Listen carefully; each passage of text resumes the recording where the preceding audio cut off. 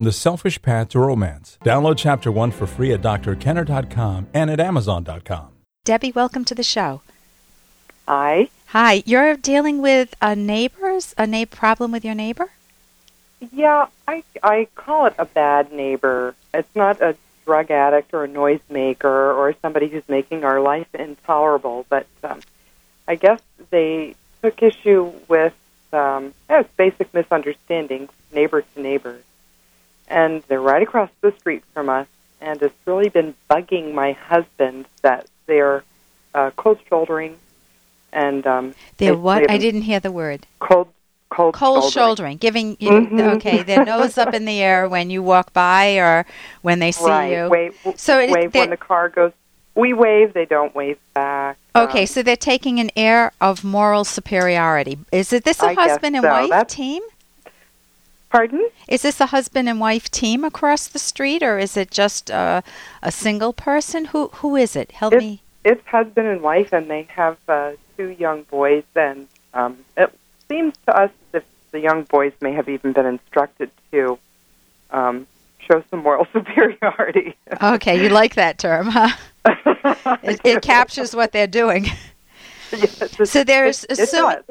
Right, and people when people feel hurt, then many times if they don't feel if they say to themselves, "It's not use. There's no use even trying to get through to Debbie. You know, it doesn't make any sense. She and her husband are just unreachable, or they hurt us so badly I don't even want to try. Or we know their type of people. You know, we know it. They did this to us, and that's the end of the story. Then." Communication breaks down. It's like someone cuts the telephone wires. And right. I know there are no more telephone wires anymore, huh? We all have cell phones. I get your point, though. Yeah.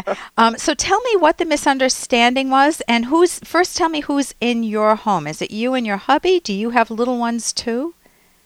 No, just my husband and I with 2 older children that are in and out, and we've known these neighbors for a number of years. They've been in our home.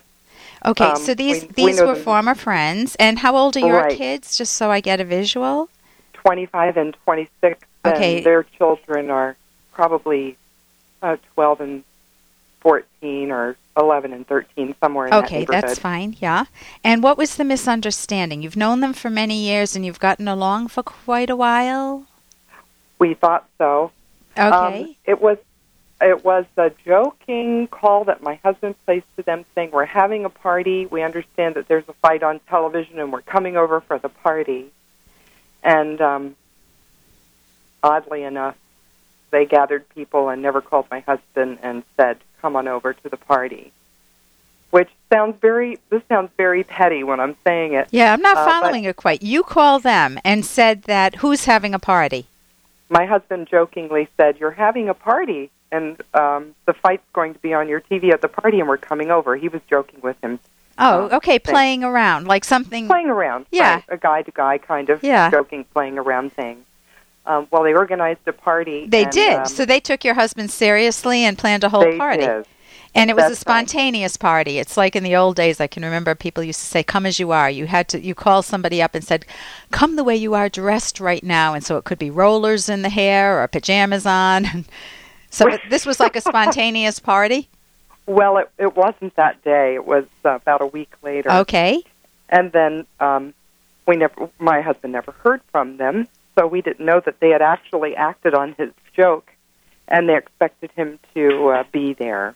Yeah. So long story short, they called at the last minute and said, "The fight's about to come on. Are you coming over?"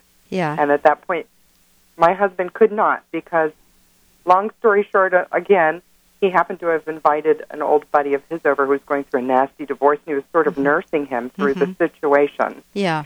So our neighbor across the street took offense. We tried to explain, but the explanation, I guess, got lost somehow. My husband sent a note, and again, offense because my husband sent the note on his business stationery, so they took offense to that. And now... your husband sent a note on what? On his stationery, which is business stationery, but that's sort of a guy thing, too. He didn't do that purposely to show any kind of, Okay, so you're wondering what to do at this stage, right? Yeah, I would like to make I would like to make the neighborly feeling come back. And why don't you, and my guess is because you've had a long-term history with them, it isn't like you just moved into this neighborhood. My guess is that they're missing it too, but they've painted themselves in a corner, this moral superiority corner, and they don't know how to get out of it either. So sometimes what helps is to say, hey, I got to interrupt this because we've got to pay some bills. 30 seconds, that's it. A very quick ad, and then Ellen will be back. Romance. Ugh. I wish guys knew more about what we want from a relationship. Boy, I wish I knew more about what I want. Where's that ad I saw? Here it is. The Selfish Path to Romance. A serious romance guidebook. Download Chapter 1 for free at selfishromance.com and buy it at amazon.com. The Selfish Path to Romance. That is interesting. So sometimes what helps is to say, I miss us getting together, or I miss that that camaraderie we had, or you remind them of a fun time you had together where you were in hysterics because, maybe the lawn clippings were dumped on someone's lawn, something funny that happened, or when the kids were young. You remind them of one or two fun events and say, I miss those times. And then put the problem in their lap. Tell us what we would love to make amends somehow. Help us understand how to go about doing that.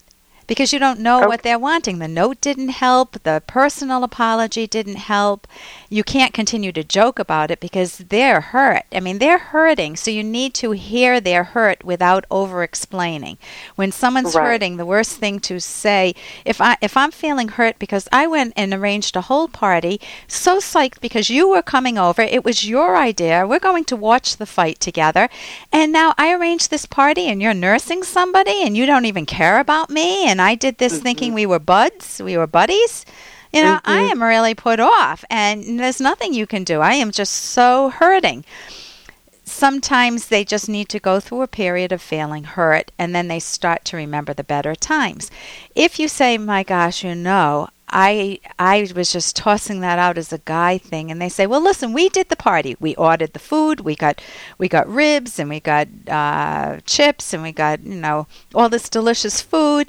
And you say, oh my gosh, I had no idea you went through that. You need to be there do what's called active listening, rather than saying, yeah, but we really didn't mean it. The minute you go, yeah, but, you're shifting the focus to yourself rather than really, really hearing the pain that they're going through. If you can hear the pain they're going through and summarize it back to them, oh my God, I can't believe that you ordered shrimp and you went through all this work and invited my best buddies there too, and we weren't there for you. I apologize. I can see how upset you've been. So you can give some of those ideas a shot, but even ask them, what does it take? What would you like to do?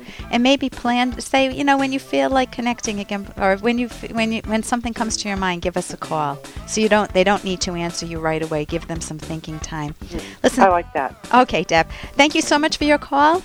For more Dr. Kenner podcast, go to drkenner.com and please listen to this ad. Here's an excerpt from The Selfish Path to Romance, the Serious Romance Guidebook by Drs. Kenner and Locke.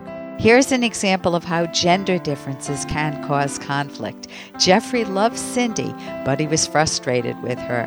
When she would relate a bad experience with her family or boss, why didn't she take his advice? And she was always trying to pry him open, asking him how his day went, what he was thinking, what he felt about this or that, things he never thought much about or even felt compelled to think about. He felt more at home with the guys on the basketball court where there was no pressure to talk or analyze everything. He felt drained by Cindy's conversations about their relationship.